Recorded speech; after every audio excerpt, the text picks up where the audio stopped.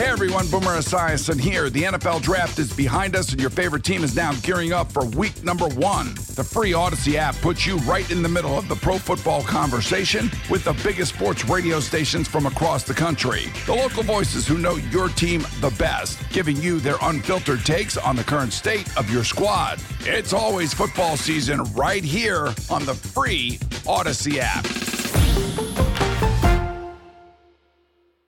This episode is brought to you by Progressive Insurance. Whether you love true crime or comedy, celebrity interviews or news, you call the shots on what's in your podcast queue. And guess what? Now you can call them on your auto insurance too with the Name Your Price tool from Progressive. It works just the way it sounds. You tell Progressive how much you want to pay for car insurance, and they'll show you coverage options that fit your budget. Get your quote today at Progressive.com to join the over 28 million drivers who trust Progressive. Progressive Casualty Insurance Company and Affiliates. Price and coverage match limited by state law.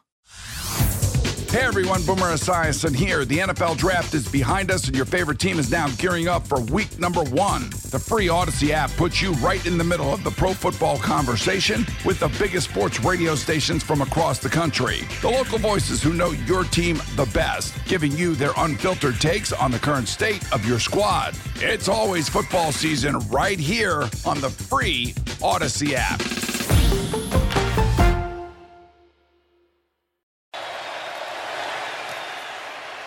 He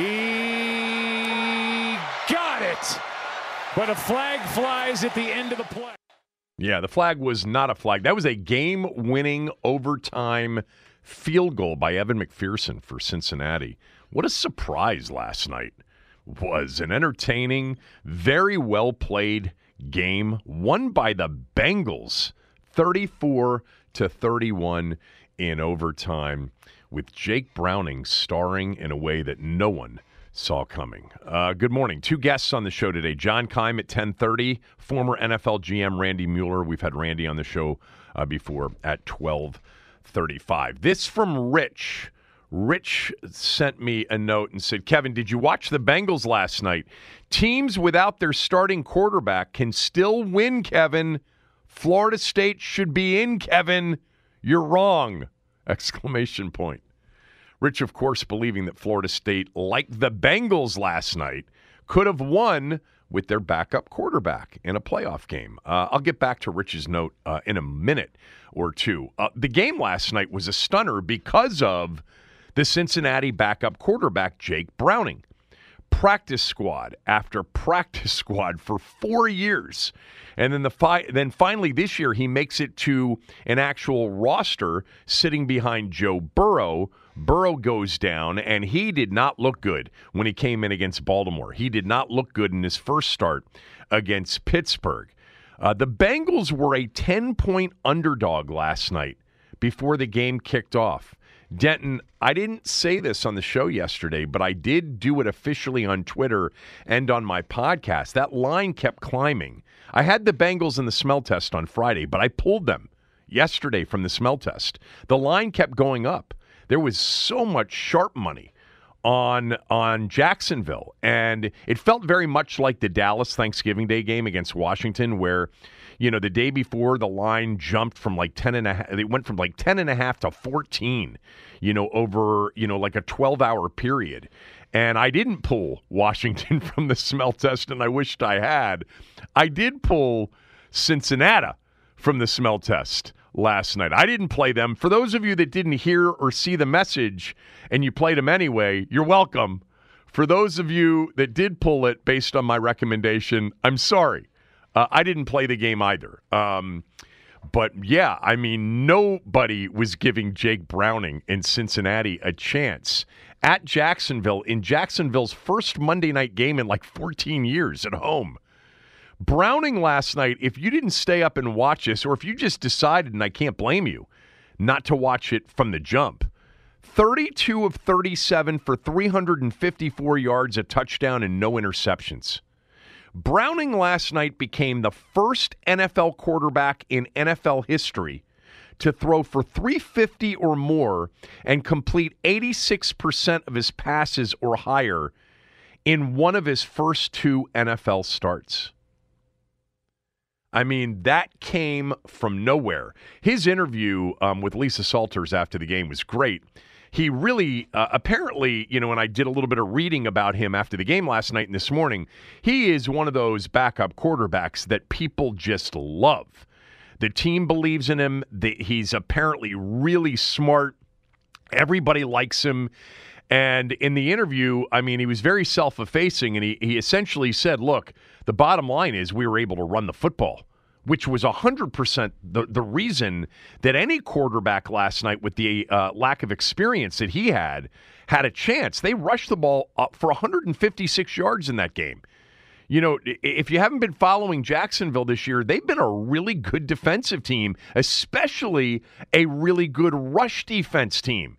Cincinnati ran 31 times for 156 yards in the game, 5 yards per carry. The kid Chase Brown, who I loved coming out of Illinois, looked really good last night. And Joe Mixon looked good. And then all of a sudden, play action and everything started working. The biggest missteps of the night is they had Tyler Boyd and Jamar Chase throw passes.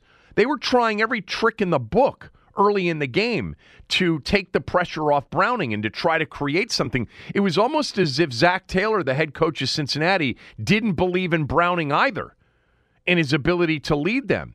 And so early in the game, it was lots of, bubbles and trick plays. Tyler Boyd threw an interception. They threw 2 behind the line of scrimmage throws to wide receivers. Jamar Chase took a big loss on his when he threw a pass back to Browning that was late and off, way off, and Browning took a 7-yard loss. And then Boyd threw an interception to Josh Allen, the Jacksonville Josh Allen. And then all of a sudden it was like Zach Taylor said, well, we're running the ball. Let's see if this guy can throw it with some play action. Let's see if we can take a couple shots. And a 76-yard touchdown pass to Jamar Chase got him off and running, and this game just went back and forth. 7-0, 7-7, 14-7, 14-14, 21-14, 21-21, 28-21, 28-28, 31-28, 31-31, and then 34-31 in overtime.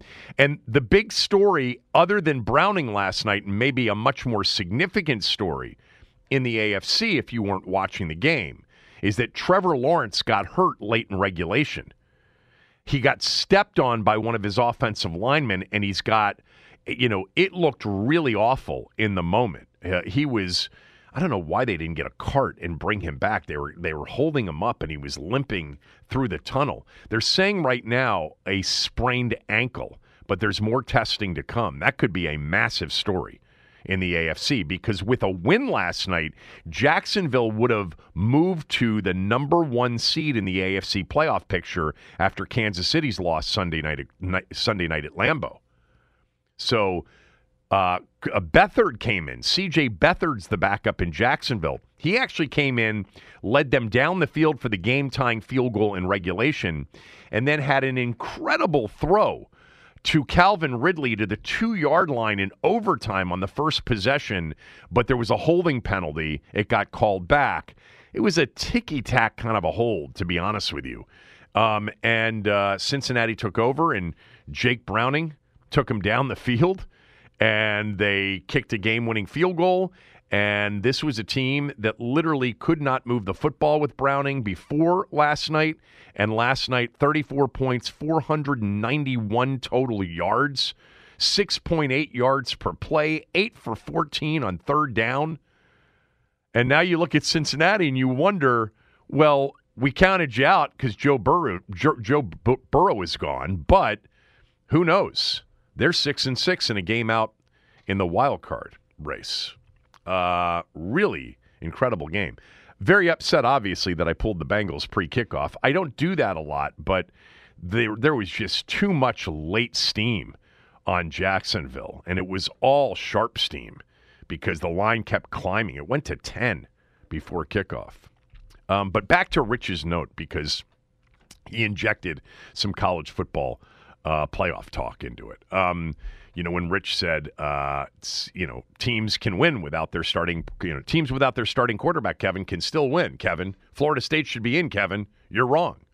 My position yesterday is essentially I think the committee was justified based on the protocol that they had, the criteria that they are tasked to use to determine the 4 teams. I didn't have a problem with it at all. And with respect to Florida, Florida State's backup quarterback, look, Rich, the NFL and college football are completely different.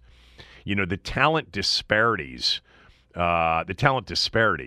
much greater in college than it is in the NFL, which is why in the NFL there's much more of, any given Sunday discussion, whereas in college football you don't hear the any given Saturday quite as much because it's really hard to pull the big upset. Look, I'm not suggesting that the talent disparity between Florida State and Alabama is, is like Alabama and Alabama A&M.